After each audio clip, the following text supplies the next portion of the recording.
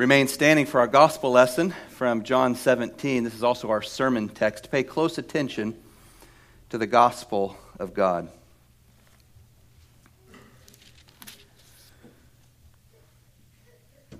I have manifested your name to the men whom you have given me out of the world.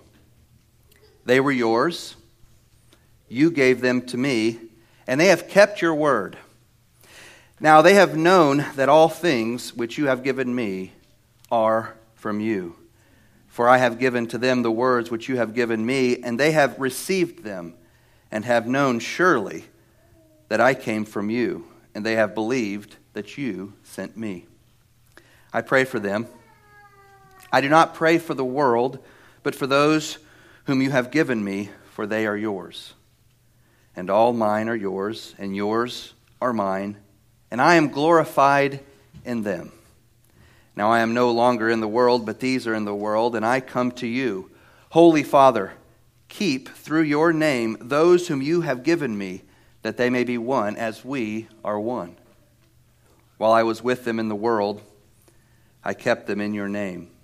Those whom you gave me I have kept, and none of them is lost except the son of perdition, that the scripture might be fulfilled.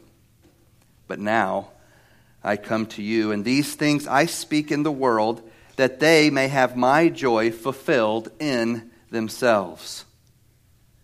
I have given them your word, and the world has hated them because they are not of the world, just as I am not of the world.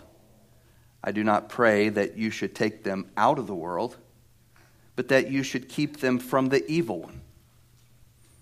They are not of the world, just as I am not of the world. Sanctify them by your truth. Your word is truth. As you sent me into the world, I also have sent them into the world. And for their sakes I sanctify myself, that they also may be sanctified by the truth. Thus far the reading of God's word. This is the word of the Lord. Amen. Let's pray. Father, please do sanctify us by the truth of your word in this hour. Give us the grace to receive what you have to say to us, to understand and to believe and to do what your word says. We ask for this grace in the name of our Savior, Jesus Christ, and by the power of his Spirit. Amen. Please be seated.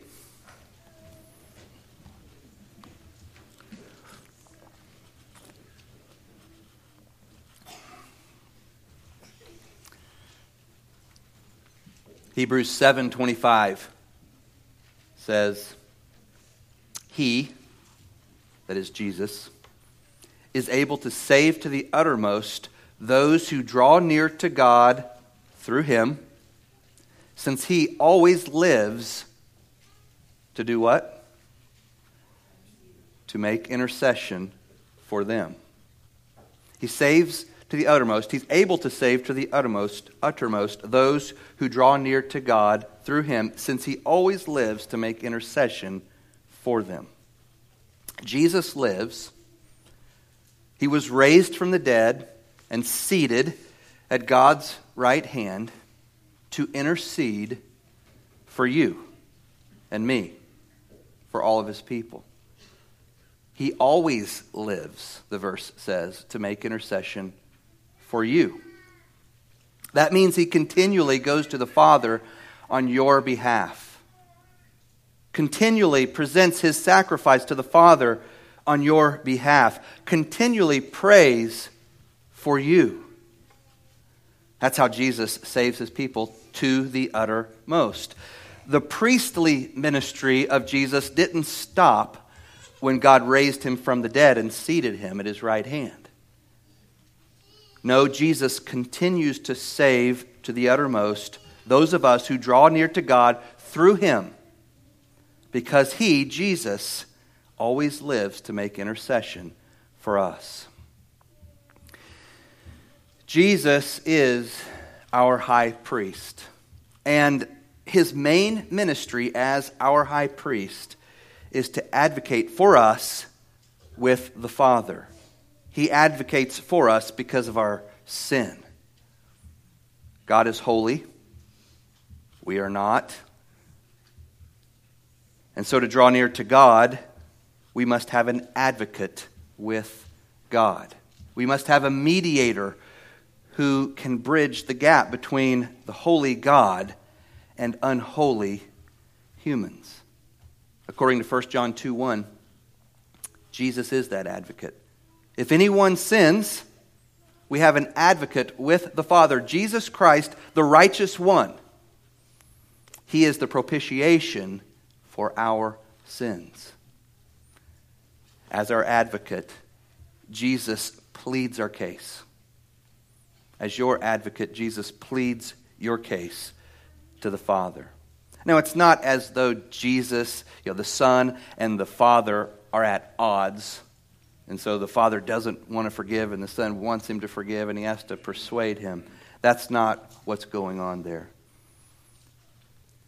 The reality is that God, who is holy and just, is also merciful. So he sent Jesus to be our advocate. He sent Jesus to be the mediator between him and man. And so that's what Jesus does. He does what his Father sent him to do, which is to mediate for us, to advocate for us. He stands in our place since we cannot defend ourselves. We don't have a case before God in ourselves. Satan accuses us how often? Night and day, Revelation 12 says. But Jesus, our advocate, intercedes for us night and day. But Jesus doesn't just pray for our salvation. He intercedes for us so that we might be saved to the uttermost. And John 17 gives us a glimpse into the kinds of things Jesus asks the Father to do for us on our behalf. Jesus' high priestly prayer, as John 17 is often called, indicates how the Son of God prays to God the Father on our behalf. So do you want to know which blessings Jesus desires for you? Do you want to know which spiritual benefits Jesus perhaps even puts at the top of the list for you? Then meditate long and hard on John 17. This is our third Sunday in John 17 as we work through the Gospel of John. And this is our second time to consider this passage where Jesus prays for those disciples who followed him for a few years before he went to the cross. Before we look at today's passage, though, with verses 12 to 19, last week we looked at 6 to 11. I read the whole thing, but we're going to focus on 12 to 19 today. Before we look at that, I'm going to list, just to get our kind of a bird's eye view, to get our mind maybe wrapped around what the whole chapter is about. I'm going to list the 8 requests that Jesus makes for us in this chapter. I've kind of distilled it down to 8. There might be another way to do it. Here are the 8 things Jesus asked God to do in John 17. If you have your Bibles open, I'll make reference to the verses after I say them so you can follow along in John 17. Number 1, Jesus asks the Father to give us spiritual knowledge of the only true God and of his Son, Jesus Christ. Verse 3. Knowledge of the only true God and of his Son, Jesus Christ. And this one's comprehensive. This first one. You can put virtually every spiritual blessing under the heading of knowledge of God, knowledge of the only true God and his Son, Jesus Christ. There in verse 3. Number 2, Jesus asks the Father to keep us from falling away. Verses 11 and 12. Keep us from falling away. Number 3, Jesus asks the Father to make us one as the Father and Son are one. Verses 11, 21, and 22. Make them one as the Father and Son are one. Number 4, Jesus asks the Father to fill us up with Christ's joy. Verse 13. That our joy might be fulfilled. Jesus' joy might be fulfilled in us. Number 5, Jesus asks the Father to keep us from the evil one, verse 15. Keep them from the evil one. Number 6, Jesus asks the Father to sanctify us by the truth of his word, verses 17 and 19. Sanctify them by the truth of your word. Number 7, Jesus asks the Father to convey the message of Christ to the world through the love and unity of his people, verses 23, 25, and 26. Convey the message of Christ through the love and the unity of God's people. And finally, number 8, Jesus asks the Father to bring us to heaven, where Christ is, for a purpose, so that we may behold the glory, the radiant glory of the God-man, Jesus Christ. Verse 24. Some of those we'll look at next week. But what we see here is that John 17 bears the heart of Jesus for his people. It reveals his priorities for his people, for us, in a unique way, in a way that no other text in Scripture does. We get a window into the heart of Christ here in John 17, which is why, as I mentioned last time, some have called it the Holy of Holies of sacred Scripture. This prayer was prayed by Jesus on the evening before he died, just hours before he suffered for your sins on the cross and took God's wrath and punishment. Think about the implications of that. As Jesus drew near the apex of all human anguish and suffering, and he knew it was coming, as he drew near to this, he was still thinking about other people, about people other than himself and what he was going through. He was concerned about our spiritual well-being. He was praying for his bride in that moment.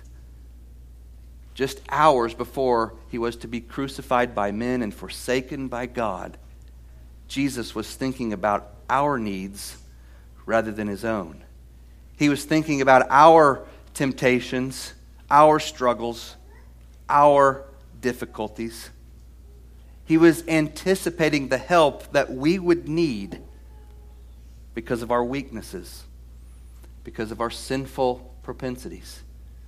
Even in this hour of agony, he knew, he was clear-minded enough to know what to pray for, what to ask God to give us. He knew that we would need to be kept from falling away because our inclination is to fall away. He knew we would need to be kept in unity because our inclination is toward disunity. He knew even as his soul was being consumed with sorrow, as a gospel writer puts it, even as his soul was being consumed with sorrow, he knew that we would need to be kept safe from the schemes of the devil, the evil one. He knew in that moment that only God can give the joy that Jesus had, and that he wants us to have. He wants his people to experience. He knew only God could accomplish that. And so he prayed for it. He knew that our sanctification, our growth in personal holiness, was only possible by God's grace working in us through the truth of his word. Think about how theologically clear-sighted Jesus is. Think about how he, as our bridegroom, is thinking about his bride in this moment. Think about the implications of this prayer. Jesus was focused on our greatest needs during the time of his greatest need. And what's he do about it? just before he goes to the cross, he goes to the Father. And he asks the Father to supply all our spiritual needs in his absence. So last week we covered verses 6 to 11. And there Jesus begins to pray specifically for his original disciples. And I left you last time with Jesus' words on Christian unity there at the end of verse 11. And I challenged us to become more and more a church that specializes in love that produces inexplicable unity. Deep, fervent love that covers a multitude of sins. The next verse we come to then is verse 12. While I was with them in the world, I kept them in your name. Those whom you gave me, I have kept. And none of them is lost, except the son of perdition, Judas, that the scripture might be fulfilled. So the only disciple that Jesus doesn't pray for here in John 17 is Judas, whom Jesus calls a son of perdition or son of destruction.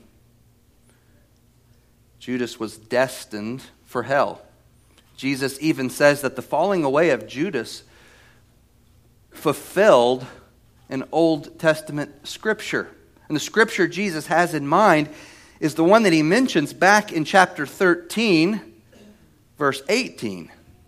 There he quotes Psalm 41, verse 9, which says, "Even my close friend in whom I trusted, who ate my bread, has lifted his heel against me." Judas's betrayal fulfills this Old Testament verse. In verse 12, we see that it was Jesus who kept the disciples unified, and it was Jesus who ultimately kept the 11 from falling away, as Judas did.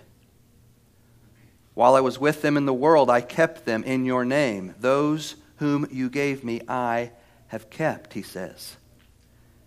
In this text, we see what has traditionally been called the doctrine of preservation or perseverance, I think is the better term, the doctrine of perseverance, where God works in us so that we will, according to his will, for us.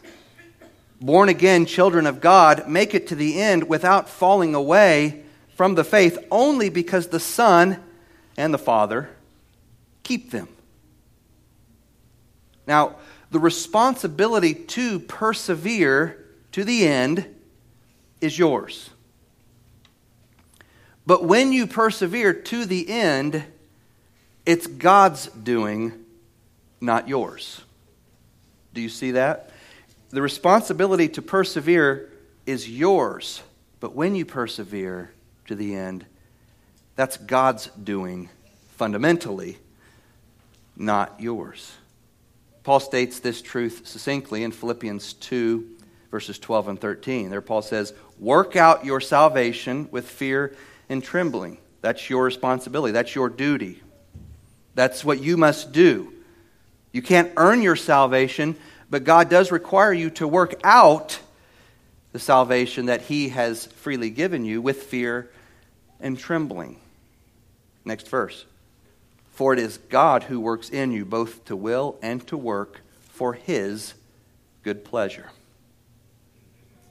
So God accomplishes in his people what he requires of his people. Augustine captured this idea well in his famous prayer that Pelagius hated, took issue with. Augustine prayed, "O Lord, command what you will and give what you command." So command whatever you want, command what you will, and then give me what you command, what you require of me. And that's what God does. He gives to his chosen people what he commands of them, requires of them. God first works into you what he requires you to work out. God works into you what God requires you to then work out. And it's by grace 100% of the way. So praise be to God for His irresistible, persevering, preserving grace, apart from which no one would be able to continue in the Christian faith. The end of verse 12 reminds us that Jesus doesn't pray for everyone's perseverance. He only prays for the perseverance of the elect. This prayer is exclusive. Now, back in John 13:8, where Jesus quotes Psalm 41:9, He tells His disciples, "I do not speak concerning all of you. I know whom I have chosen. But that the scripture may be fulfilled, he who eats bread with me has lifted his heel against me." So already back in chapter 13, he's speaking of Judas as not one of his eternally elect ones. And so he says, I don't speak concerning all of you because I know who my elect are, and it's not all of you. Jesus knows whom He has chosen. And so in John 17, Jesus didn't ask the Father to give Judas saving, persevering faith. That's why Judas didn't make it to the end. Now, when we think about this, we need to remember it's still on Judas, right? In Romans 9, Paul answers some of the objections we might have to this. Well, who can resist God's will? Who can find fault with somebody if it's God's will that they're a vessel of destruction? Well, who can find fault with Judas? Jesus didn't pray for him. He wasn't chosen. The final answer to that is, who are you, O man, to talk back to God? But we know that God can work things such that He gives us a genuine freedom so that when Judas rejected Jesus, when Judas fell away, did not continue in the faith, that is on Judas. And his punishment is just. His punishment is just. It is gracious of God to give anyone persevering faith. He doesn't owe it to anyone. But that's why Judas didn't persevere, because he was not one of those chosen ones that Jesus prayed for in this way. Now, I want you to think back and remember that Satan desired to have both Judas and Peter. He wanted to sift each of them like wheat. But he was unable to get Peter. Do you remember why? Why was Satan unable to sift Peter the way he sifted Judas? Well, it's because Jesus interceded for Peter. In Luke 22:31 and 32, Jesus tells Peter, "Simon, Simon, behold, Satan demanded to have you, that he might sift you like wheat, but I have prayed for you that your faith may not fail.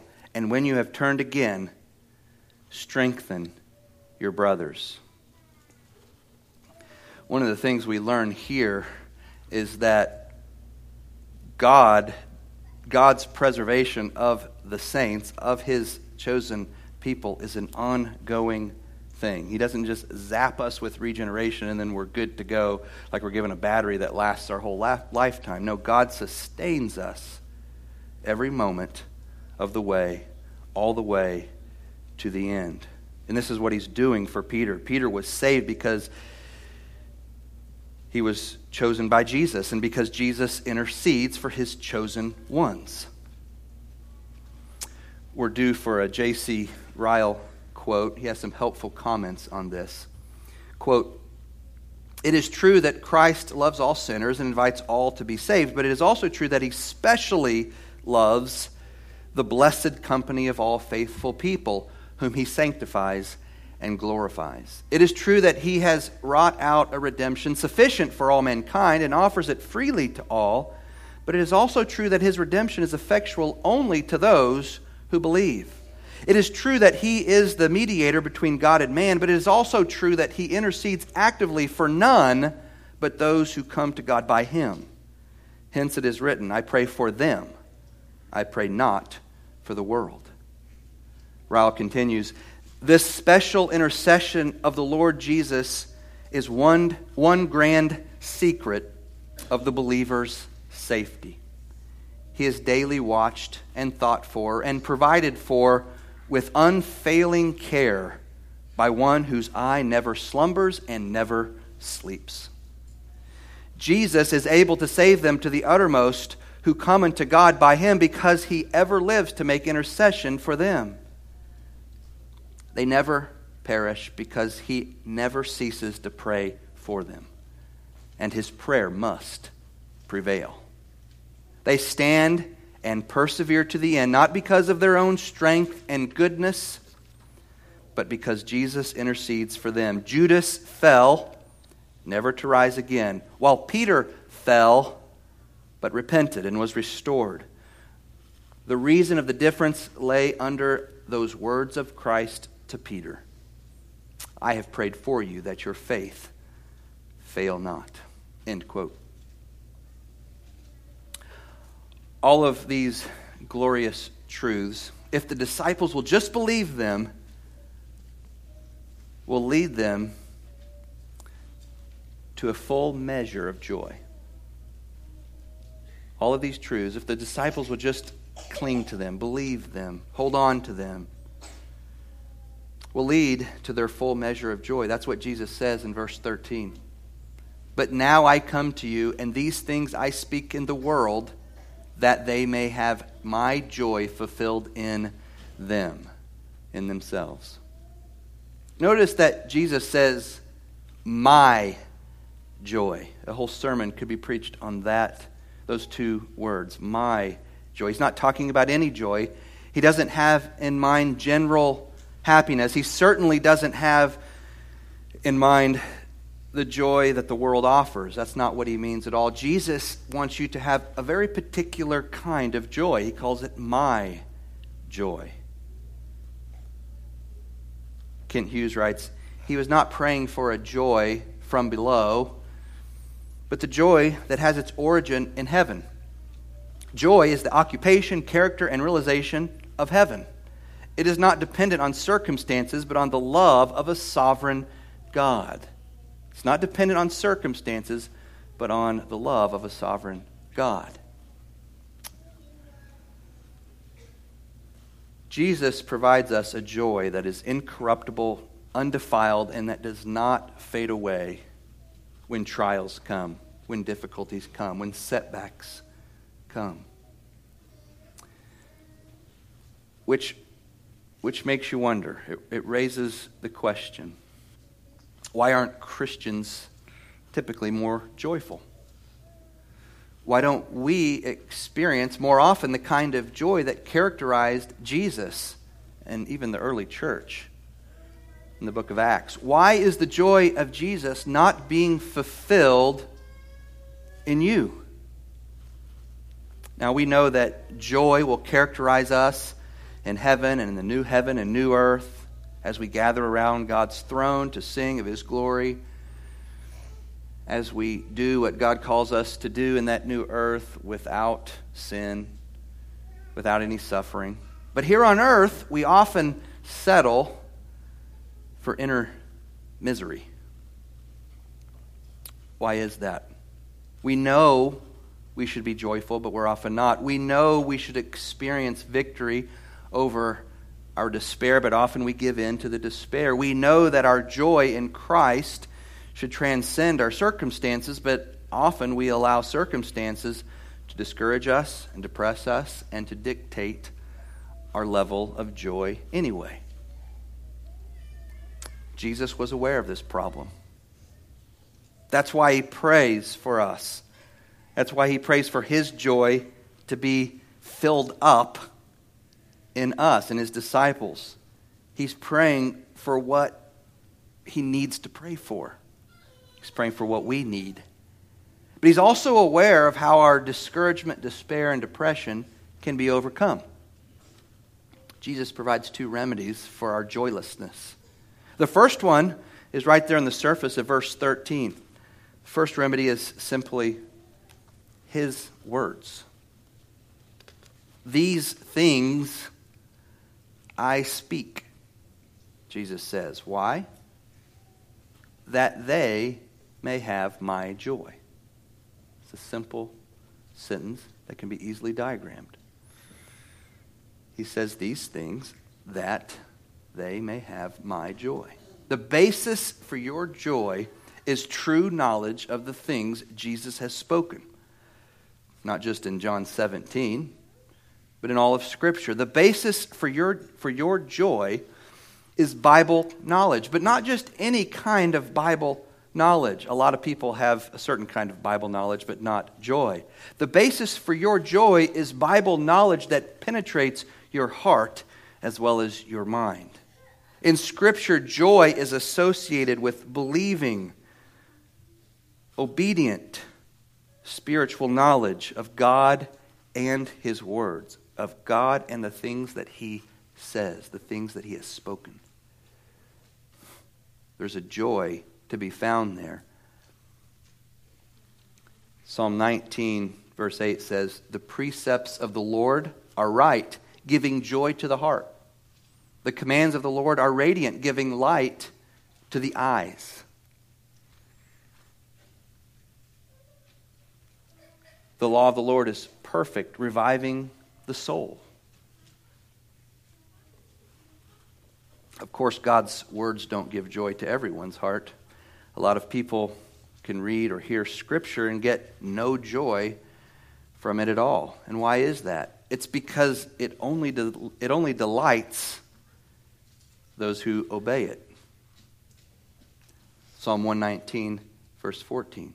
"I rejoice in following your statutes as one rejoices in great riches." And back in John 15, Jesus said that obedience to His commands leads to the fullness of joy. Listen as I read again, John 15, 10 and 11. "If you keep my commandments, you will abide in my love, just as I have kept my Father's commandments and abide in His love." Verse 11, "These things I have spoken to you, that my joy may be in you, and that your joy may be full." Keeping God's commandments. Not just hearing them, but doing them is where we can find joy. The second remedy is fellowship with God. Back in chapter 16, in verse 24, Jesus said that the reason we should be men and women and boys and girls of prayer is so that our joy may be full. "Ask," Jesus says, "and you will receive, that your joy may be full." So Jesus is wanting to make our joy full. He says it multiple times just in this farewell discourse in the heart of John's gospel. He wants our joy to be full. And Jesus is the pattern for us. We enter into the joy of Christ precisely the same way He entered into it, by continual, ongoing communion with the Father. Think of it this way. You experience the joyfulness of Jesus when you practice the prayerfulness of Jesus. You experience the joyfulness of Jesus to the extent that you practice the prayerfulness of Jesus. See, this is where Jesus found His joy. This is not just for us, but He found His joy in God's words and doing what God said. That was His food, He even called it. So Jesus found His joy in God's word and in fellowship with His Father. Should we expect to find His joy, what He calls my joy, anywhere else other than where He found it? Surely not. There's a direct link between joyfulness and prayerfulness, just as there's a direct link between joylessness and prayerlessness. A praying man is a joyful man, and a joyful man is a praying man. A praying church is a joyful church, and a joyful church is a praying church. And so during the next 50 years, why not make it 100? Let's endeavor to be a church that's filled up with the Lord's joy. Let's be a church whose strength is the joy of the Lord. Now, to do this, we'll need to be a church that knows, believes, and obeys God's word. That a church whose soul really does delight in the law of God and the word of God from Genesis to Revelation, so that it revives our soul. We love to follow it. And we'll need to be a church that communes with God in prayer. Again, if this is where Jesus found his joy, this is the context in which Jesus experienced his joy, and he wants to give that same joy to us, should we expect to find it anywhere else? Men, I hope you'll make it a priority to participate in the prayer meeting, the men's prayer meeting that's going to be every other Friday. I encourage you to make that a priority. That Rob Toll is organizing that. It's going to be every other Friday morning. And your participation in that, or in that sort of thing, is probably more important than you realize. It's probably more important than any of us realize that we become more and more a praying church. A church that is on our knees as individuals, as a body, as subgroups within the body, before God in prayer.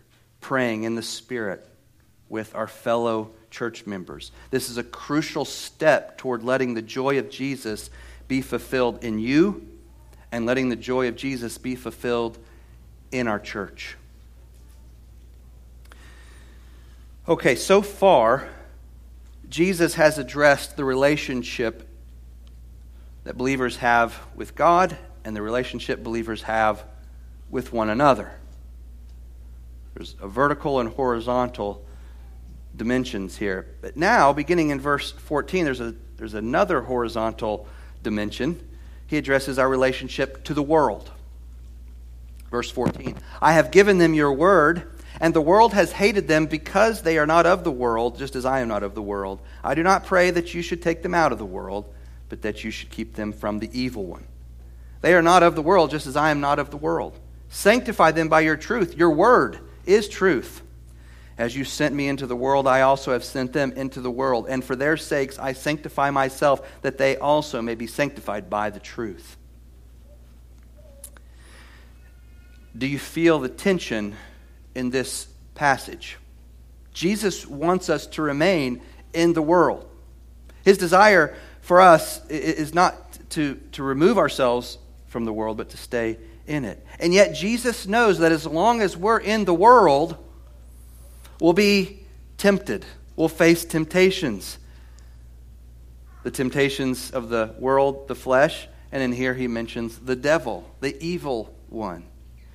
To combat this, Jesus asks the Father to keep us from the evil one, to sanctify us by the truth of God's word as long as we remain in the world. You see, your attitude toward the world should not be one of withdrawal.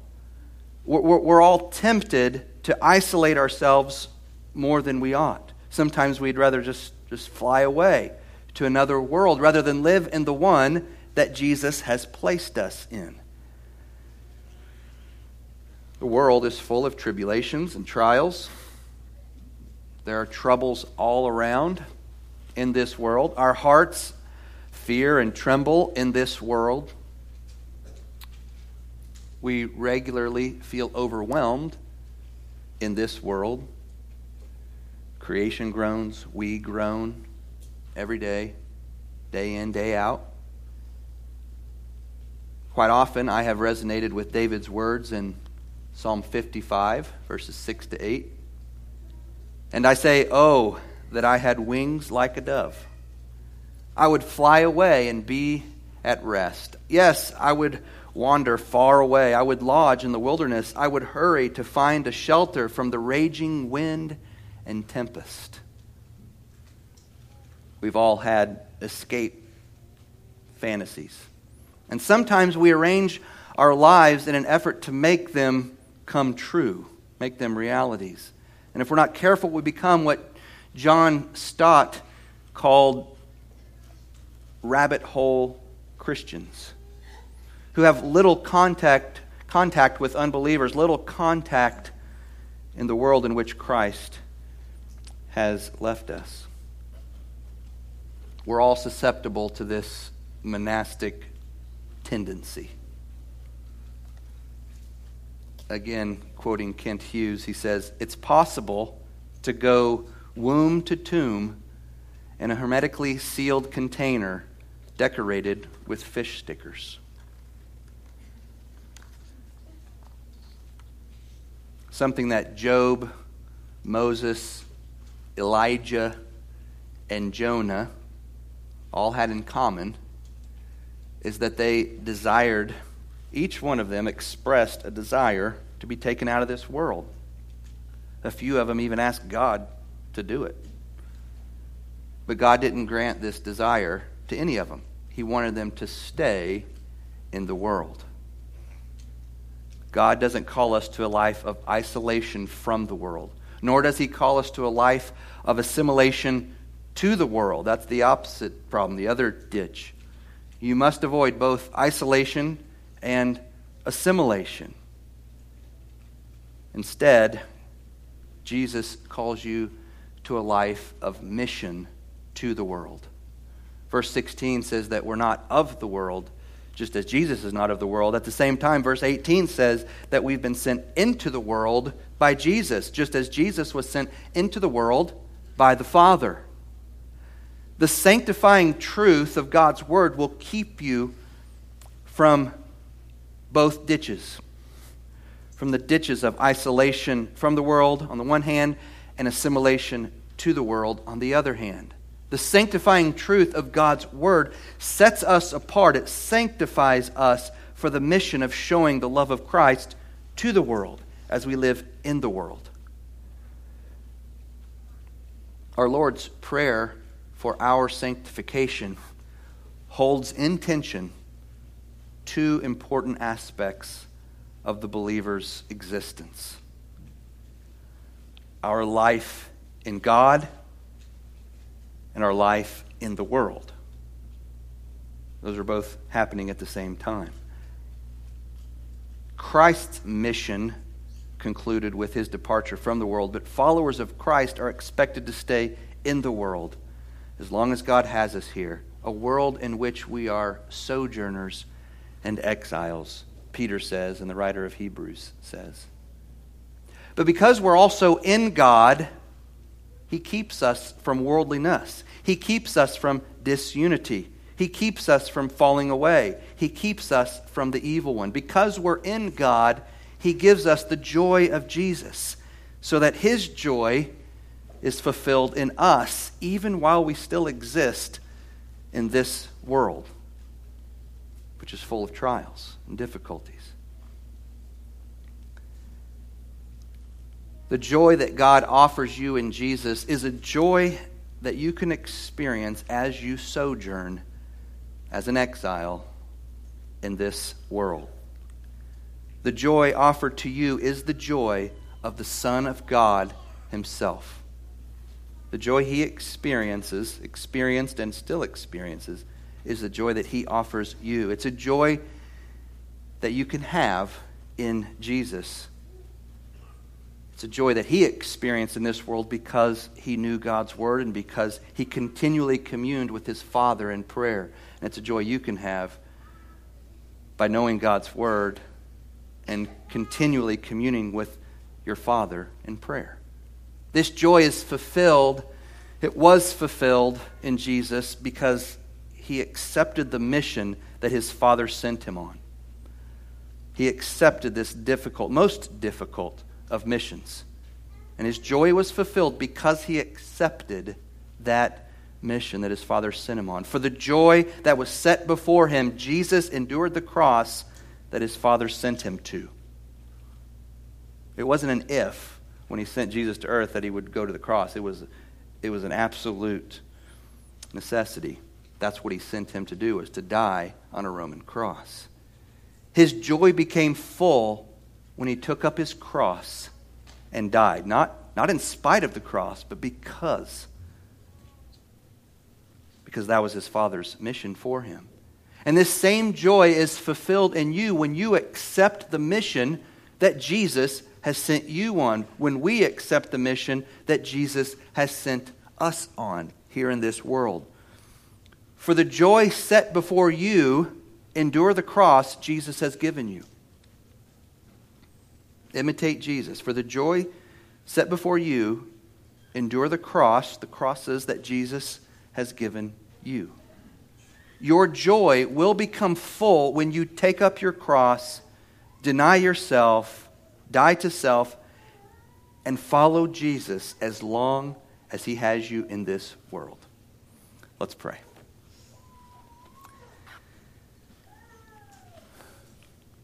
Father, thank you for giving us these blessings that Jesus asked you for on our behalf. Thank you for being faithful to your Son's requests. Thank you for preserving us. Thank you for being near to us. Thank you for giving us everything that we need for life and godliness. Thank you for giving us true joy that cannot be found in this world. Help us, by the Spirit you've given us, to be about the mission that you have sent us on in this world. We need your help. We need your grace. We ask for it in the name of Jesus. Amen.